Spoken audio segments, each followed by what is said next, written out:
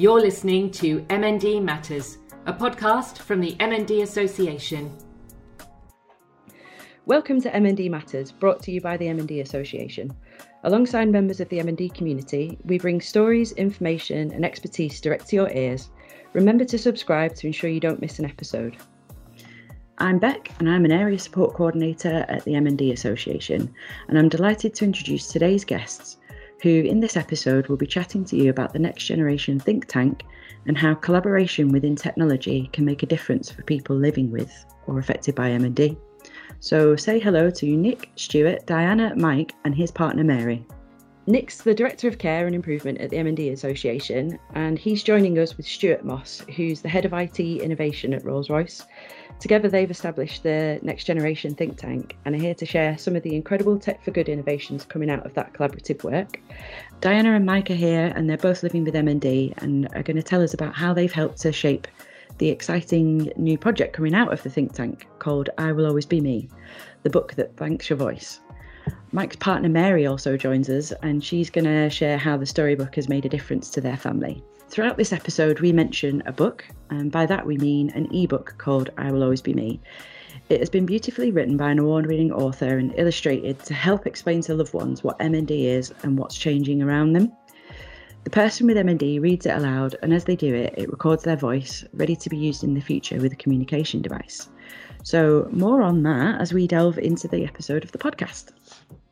So Stuart, if we could come to you first, could you tell us about how you became involved with the MND Association and your story really in terms of MND and your experience of it? Yeah, so my father had motor neurone disease. When he was diagnosed, we didn't even know really what the heck it was. Had no concept of it. I suppose the thing that we were told at the time was that Stephen Hawking, that was the kind of as much as we knew. He passed away on Christmas Day on 2014. From that point on, I work in innovation for Rolls-Royce, and we try to solve complicated problems. I can remember actually saying to him on the day when we found out that he was diagnosed, I'm sure there's some innovation that can help this, Dad. We just probably don't know what it is yet. Quite a lot of time passed after 2014. About 5 years later, I was given the opportunity at work to lead what we'd call an outreach program. So, a community investment type of program for the company. And being as I was lucky enough to get the finger pointed at me and be put in charge of it, I said, I think we should do something around motor neurone disease. My particular outlook on the world, if you like, the best way to do innovation is to collaborate with others. So work with other people who don't have a blessed idea about the thing that they're trying to solve, because they're the people who will probably come up with a new and novel approach that, in this instance, naivety is a superpower. Being kind of from the medical community might, in the instance of a medical problem, not be the best position to be in to try and solve it. At that point, when I was given this opportunity, I said we should do something around motor neurone disease. There was a campaign running at that time from the Motor Neurone Disease Association that I have to admit I didn't necessarily read all of the things that came from the MND Association in the newsletters every month, but I'd read this one and it was about making sure that people retained their voice. And so I picked up the phone and I tried to get hold of the guy who actually posted that, who was credited in the newsletter of putting it out. And well, unfortunately, or somewhat now in retrospect, fortunately, he wasn't in that day. He was out of the office.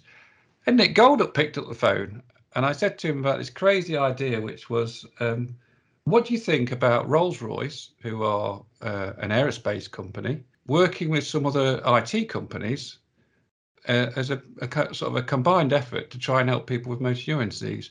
I haven't got a clue what we're going to do yet, but what do you think to that as an idea?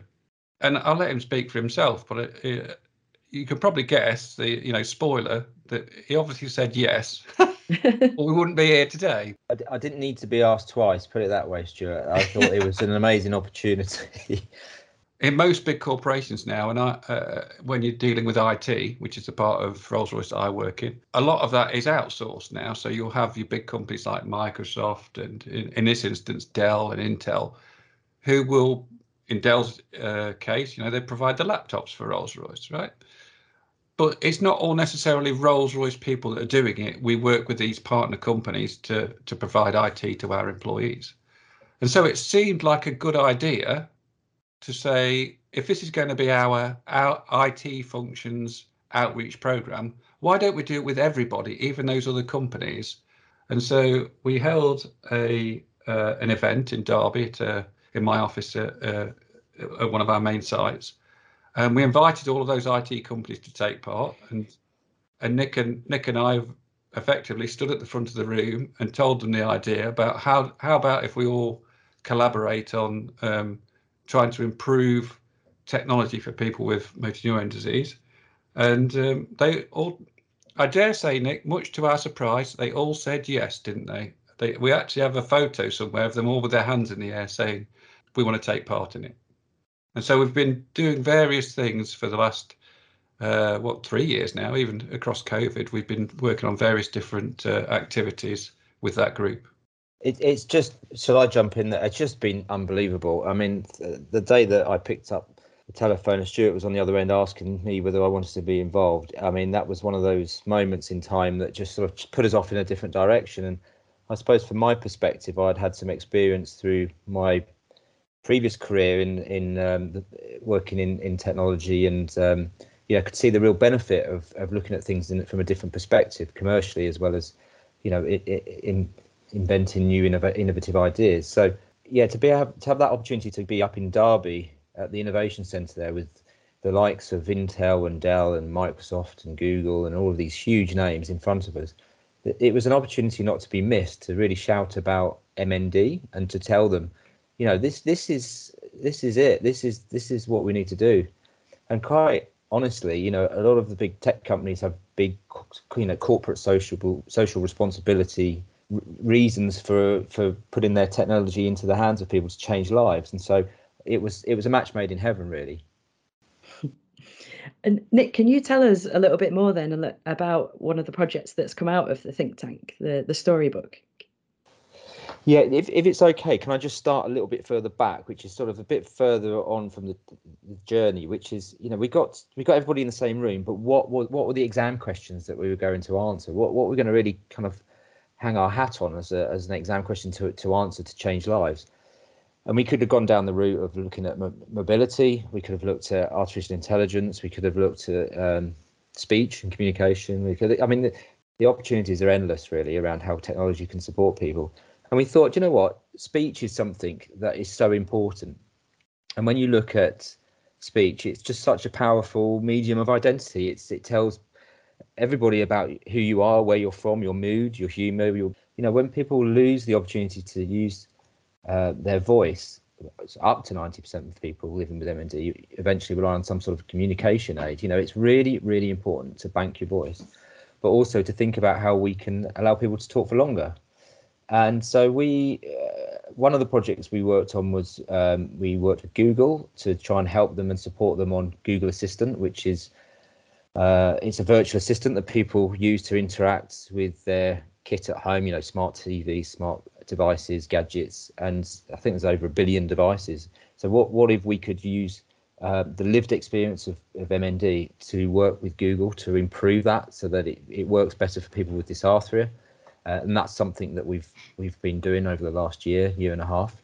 But Rolls-Royce said, look, what if we could come up with a piece of artificial intelligence that listens into people's conversations so that people can try to communicate at a speed closer to natural conversation when they're unable to speak? And that's something I'm really interested in, and that's perhaps something we'll talk about around future projects. But also then thirdly, voice banking, and how do we improve process of voice banking? How can we make it so much easier, simpler, and create an experience? And I guess that's the challenge we set ourselves. How can we get a great end product of an amazing voice in a much easier way than was able at the time? The turn things on its head approach that we used. So today, if you You talk about diagnosis of motor neuron disease, it's a horrifying prospect, right? And we said, well, how about if that became, and I'm kind of aware of the people we're speaking to today, right? But how about if we could turn that on its head?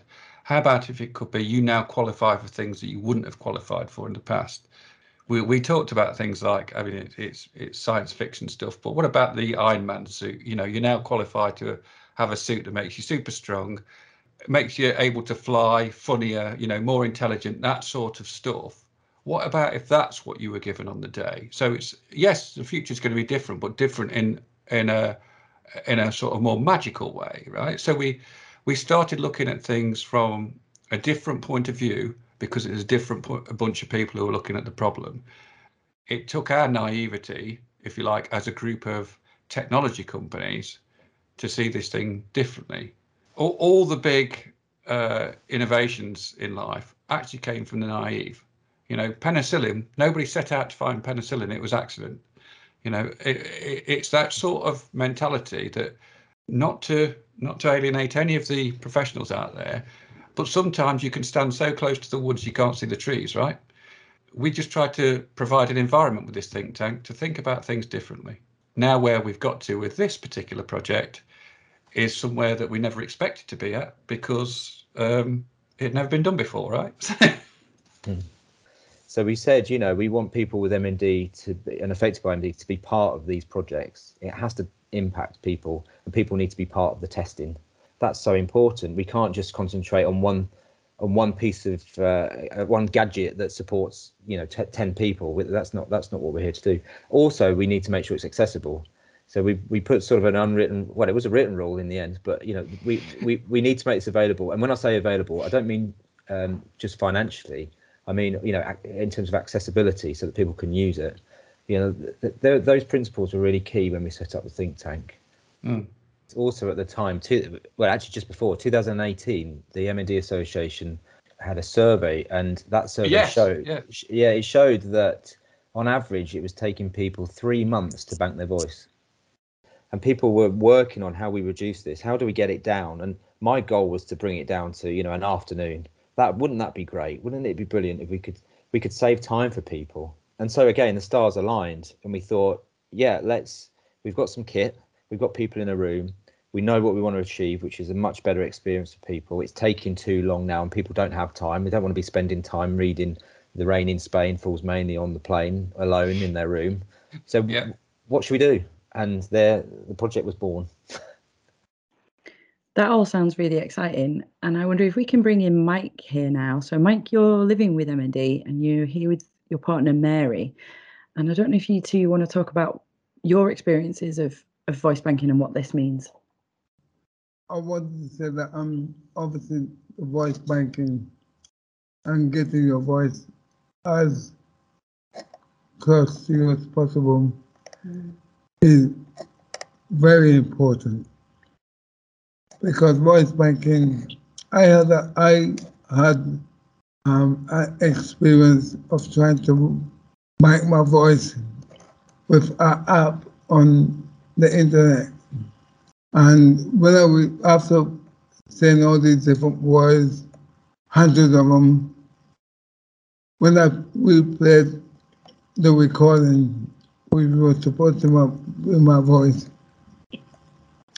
I sounded like some Eastern European Caucasian something. No disrespect, but my voice is supposed to sound like me because your voice is your identity. It tells people where you're from. Yeah. You have to get it right because when you try to talk or ring one of your friends, they're supposed to say, "Hi, Mike." Yes, yeah. They're not supposed to say, "Who is this?" You understand? And that's where the book comes in. Because the book is, 99.9% me, my voice. Yeah. Even my children identify, "Oh, that's you, that's your voice." I mean, so I'm Afro-Caribbean, and your voice should sound like where you're from. Yeah. Everybody needs to be included. Everybody needs to be included. So it's important that we get it right. If you mentioned Stephen Hawking, everybody accepted that synthetic voice was Stephen Hawking's voice, but he kept it because it became to be his identity. But I would have liked to hear what he actually sounded like, his true voice. And if you fast forward to the comedian Lost Voice Man, yeah, his voice sounded like a very posh type of voice. But just a couple of weeks ago, one of his friends did a recording of his dialect, because he's Geordie, yeah? And they blended it. And they blended it in, and he said that's what his voice would have sounded like. So voice banking is very, very important. Diana, I saw some nods of recognition really resonating with you around what Mike was saying there as well. Is that your experiences of voice banking as well? Yeah, no, definitely. I remember 20 years ago working with children on a word processing application in schools, and hearing that posh voice that Mike's just explained, and it was called Microsoft Sam, and there was one called Mary and there was one called Sam, and the children used to select the different voices, and there was a more computerized one, but they did sound quite realistic, a more human voice. And this was possibly 20 years ago. And, I can sympathize and understand what Mike was saying about banking voice. Banking the voice was just soul destroying, sitting there, and Nick said, it was up to 3 months. Well, it took me about 2 months, and I just lost the will. I just felt, I thought, I've said this sentence before. Why have I got to say it again? I completed 150 sentences I'd been told to do. And then I expected like a gold medal at the end, only to be told, yes, well done. You're nearly there. You've just got another 150 to do. Another 2 weeks later for my voice to come back, and it didn't sound like my voice. I even played it to my the pupils that I tutor. I tutor online for the MND Association. I have a fundraising page, and I played it to the children, and they just laughed. They were like, that's not you. And I tutor on a audio only platform, so they don't see me, they just hear me. So my voice is even more important, that it's recognizable that it's me, because they can't see that it's me. How do they know it's me that they're talking to? It's a bit like on the phone. If they can't see that it's you on the phone, how do they know who it is? Yeah, so I can totally understand what, everyone else has said about voice banking. To actually have a creative side to banking my voice. It was straightforward, not too techie, even though I am a bit of a techie myself, easy to use, and it was sociable. I sat there with my husband and banked my voice. It's just lovely. Yeah. The funny thing, one of the things that I can't really understand, and maybe you guys could tell me, why is it that when you make a phone call to someone, the person at the other end could recognize your voice instantly. Yeah? But then all these different voice banking types of whatever is so hard to do. You understand? Why does it sound different on different platforms if you try to bank your voice? But on the phone call, everybody knows that you're on the other end. So if you think about it, Mike, I suppose the old way of doing it was, read all these sentences that didn't make any sense, right? And what would usually happen, the reason why people don't recognize you is, do you ever answer the phone in a really wooden way? Hello, it's Mike. You would never do that, right? And you'd read these sentences out, the old imagination for how you bank your voice was, read out red lorry, yellow lorry, read out, the rain in Spain means, falls on the plane and that sort of stuff. That's just not the way people talk. So when you use the book, and I dare say it's not scientifically proven, but when you use the book, there's much more emotion in this book, which I can tell you very openly, we as a group, when we were trying to figure this out, were petrified about, because that's not the way that people do it today. What if it's wrong? What if there's too much emotion in your voice? What if we get too much of what feels like you out? That's exactly what we wanted to do, right? And then we find that, as Diane said, when you get the recording back, it sounds a lot more like you.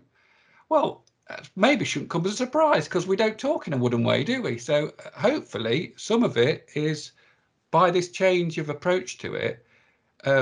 We've not necessarily redefined the science behind how you do it. What we've done is changed what we're capturing in the first place, and that makes it more like you. But you do have to give that bit of you for it to sound more like you, which is why people who've read the book do say it's quite an emotional experience, right? But you need that emotion to put emotion in the voice. If you don't have it in, you won't capture it. Yeah, that makes so much sense. And I think for us, in terms of the book, I could just see how the application of it could be so much more impactful, not just for yourself as a sufferer, but for your family. Because I feel as though the thing with MND that is different to most other illnesses is that it robs you of so much as an individual, but it also robs you as a family of so much. I remember one of the other participants in the video saying that when they received the diagnosis, a piece of her died that day. It was her husband who received the diagnosis, but a piece of her died that day, because actually you don't go through this illness by yourself. If you're fortunate to have a family, everybody's going through it. And what's so lovely about the book is that it's got such an appeal to the family. And I thought to myself, I could see how it could be utilised for both the benefit of the participant, like reading that book again and again and again, for example, the way that you would read sentences again and again and again gives your voice more dimension. But actually, this is something that you would want to read again and again. So actually, you would get humour from the way that you may read it in parts, or if you're reading it to your grandchild and they decide to do a headstand in the middle of you reading, you might laugh through some of the sentence, but actually that could be quite useful for giving your voice more dimensions. But equally, you're broaching tough subjects with your nearest and dearest, and it facilitates that so beautifully. So it's got such a broad appeal, but does so many different aspects of what needs to be done that it's beautiful. I think that's really true, actually, and it takes me back to when we were making the book and the project, and some of the feedback that we had at the time, which was it really helped people to say what they wanted to say but hadn't been able to find the way to say it. It was really important that we got the story right. And Jill Twist, who's the author, she was just fantastic in terms of taking that feedback and saying it in a different way. And it couldn't offend, it couldn't be clinically incorrect. It had to tick so many boxes. And so the words and the way that it's produced into this lovely book, it was so important to get that right. And I think Alan in the video in the documentary film, he also talks to it as something that his wife had been saying to him, you need to write some things down in terms of a legacy, and you need to create something that will be everlasting, I think is the phrase he uses. And this really does allow that in such a nice way. So yeah, I just thank everybody that was involved in that kind of production of the book, and to Mike and to Diana for your involvement in that, because it's the best example I've seen in the association. I would say this, wouldn't I? But of co-design and working together with people that we're here to support to get a really, really good end product.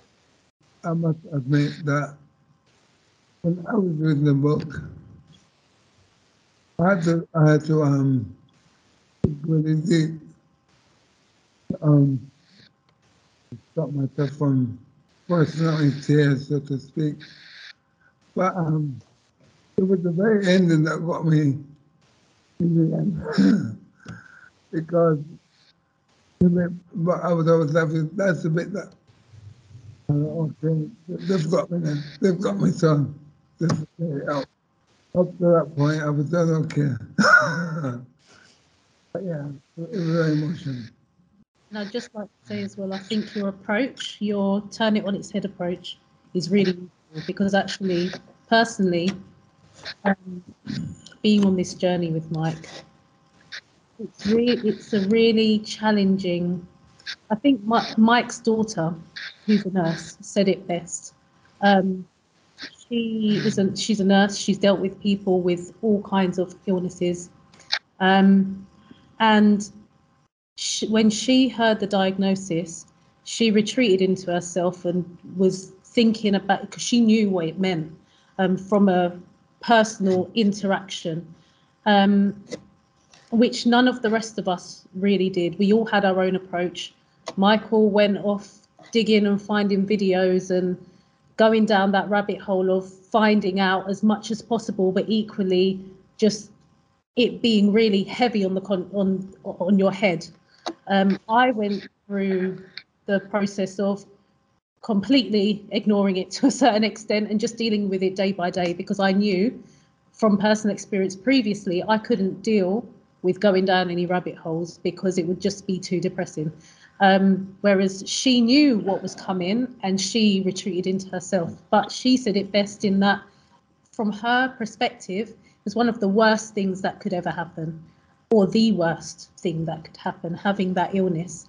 But I love your approach, because it's the first time that I've heard anything that gives me any hope, because actually you do want that feeling of being able to have access to things that you wouldn't have had access to before. And actually, from my perspective, because I've cared for my nan and I've had interaction in the medical field for other things, I don't know whether it's my nan's age or her particular diagnosis, because it's quite well known. It was easy for me to get the things that she needed. So going into this with Michael, I was like, well, this is a really bad diagnosis. We're going to be able to get loads of stuff. You know, whatever you need, you're going to be well taken care of. It's going to be a strain, yes, to look after and help you deal with things, and we're going to have to deal with things in a different way. But actually, your needs are going to be catered for. And I've been really saddened and very frustrated by the fact that it really is the opposite. I don't think I could have experienced anything that requires so much and is given so little. But this is how it should be. Your approach of turning things on its head and being able to qualify for things that you wouldn't qualify for before should be how it is. Because this is the one thing that needs it. This is the one illness where you are robbed from everything that you really need to be given everything, or at least some things at the very least, you know. So I love that, and it's the first time that I felt hopeful. So I'm really thankful, because actually from what you've done with the book, it really demonstrates what you're going to be able to do. Diana, I saw some real strong nods of agreement with what Mary was saying there for you as well. Totally, Mary. You just put it so precisely. Things should come automatically when you're given that diagnosis of a terminal illness. You shouldn't then have to fight for a blue badge. You know, you jump through hoops to get that blue badge, and your PIP assessment, your DS 1500, it's all hoop jumping. Now, why isn't it just given to you? Look, this has happened. This is your diagnosis. This is how we're going to deal with it. And everything is just one press of a button, and it all just comes to you. You know, and having the book there is just nice because it's one less hurdle to do.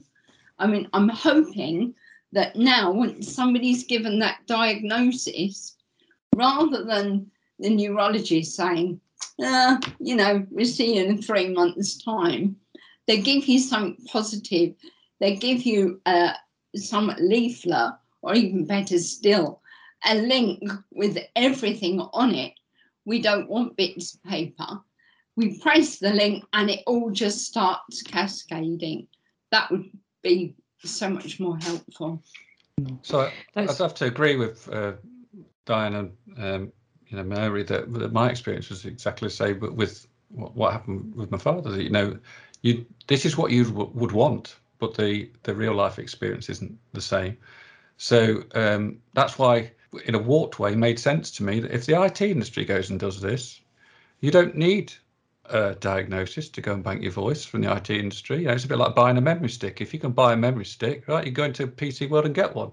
As soon as we took this into an IT world, you know, to Diane's point, if you can get to the website now, in theory, you know, once you knew about it, you could go and do this self-service, which is a very different way. It's very empowering in a way that you could go and do this. If I went back to the time when, you know, back in 2014, this stuff was so far out of reach. It did exist then, but it was so far out of reach that, you know, it wasn't something that my dad could use. To Mike's points about, you know, your character and stuff, I wanted to hear his voice, right? I wanted him to be able to speak to me about stuff, because one of the things with the MNDs, you spend a lot of your time, Mary's already touched on this as well, you spend a lot of your time fighting stuff. And actually, I'm going to be purely selfish for a minute. For me as his son, there's a load of things I wanted his opinion on, because I held my dad's opinion as sacrosanct, you know, like he was the guiding light. He's my compass, if you like. And I want to know his opinion. And so a lot of the essence of I Will Always Be Me is because I set up a system for him where I could text him. Now, it'd take a long time for him with his eye tracker to type an answer. If I, during the day, was talking to him through text messages, because it's asymmetric, you know, like what I mean by that is if I send a text, I don't expect it to come back instantly, like in a conversation face to face. I expect you to answer. If you don't answer within a couple of seconds, it feels a bit icky and a bit sort of like socially awkward. If I send you a text and you don't respond for 10 minutes, it doesn't matter. But when I got the text back, which he'd laboured over for 10 minutes, it would have exactly what he wanted to say.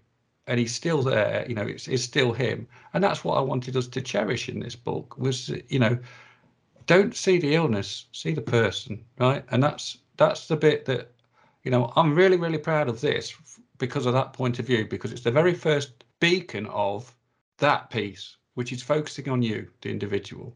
Let's stop focusing on kind of the MND bit. Let's see how we can circumvent or go round or, you know, go over. I'm not bothered, right? You know, naivety again. However we get round it, however we accommodate it, whatever we can do, let's try and do that.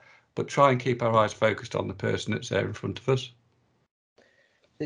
Yeah, from my perspective, this is it's really interesting to hear, and I'm really pleased to hear everybody's comments. I think, Mary, you talked about hope, such a big part of what we try to achieve here, and improving quality of life for people using technology and making life just a bit easier is kind of at the heart of our new promises as the association's strategy, you know, and technology plays a big role in that, and we've committed to it. So to hear that something like this, which is a project we've looked at in a different way and come up with a solution to something which is so much better than what it was. I think it's great to hear. It's great to hear.